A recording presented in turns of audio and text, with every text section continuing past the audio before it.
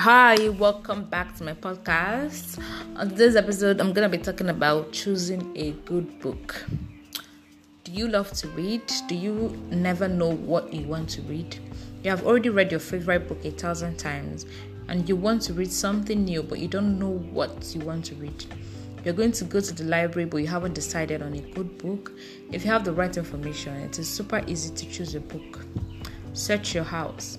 Oftentimes, good books will be quietly collecting dust in your own house. Maybe you forgot about one, or someone who's living with you has a couple of good books. Also, by searching your house, you can find books for yourself that you can read, and it won't even cost you any money.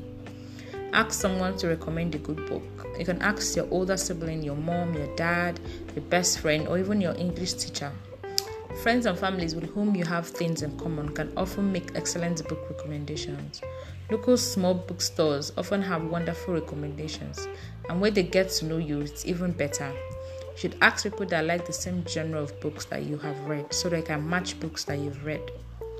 Read book reviews in newspapers and magazines.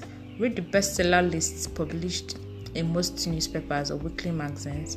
Find out which new books are making headlines and why. Join a book club.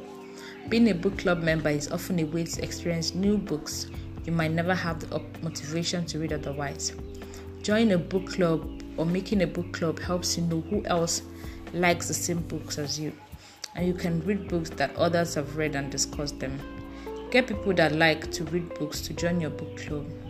See if the library or bookstore has computers. If it does, then look on the library's search engine. You can use the search engine to find a certain book, books by a certain author, or anything as broad as just a certain genre. You can also do this at home. Ask the librarian or bookseller about the location of the books you're looking for. He or she will be happy to help you. Skim through the shelves in the section you're interested in. If you see anything that looks appealing, pick it up and read the back of the book.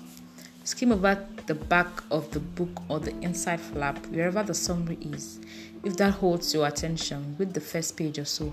If it still holds your attention, then it's probably a good book for you. The subject might be interesting to you, but the writing style can be key to enjoying it. If it looks interesting, put it in your pile. Keep doing this until you have a few books. Find a place to sit or stand if you must, and read the first chapter of each book, of course.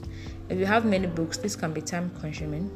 Reading the first chapter of a book can help you know what books and genres of book you like, and so that you won't have a hard time looking for books again. Narrow down your stack. If you would rather have book 1 over book 2, put book 2 back. Keep doing this, and you would rather have book 3 than book 1, put book 1 back, etc. Research reading lists of your favorite writers. Chances are great that you will like what they recommend. Make this list where you can see it, so that you can keep adding to this list as time goes on. This way you can see what books you have already read and what books you really want to read. Go to websites such as gutenberg.org or gutenberg.ca. These two sites have loads of free ebooks that you can download, print, or read on your computer. If your school or library has its own ebooks, then you can go see them too from there. Go random, grab anything vaguely interested off the shelves, check it out and read it. You'll be surprised at what you like. Getaway books like Harry Potter on Unfortunate Events are great ways to keep your reading occupied while exploring other options. Thank you for listening to this episode, and please remember to tune in again next week Monday for new episodes. Bye.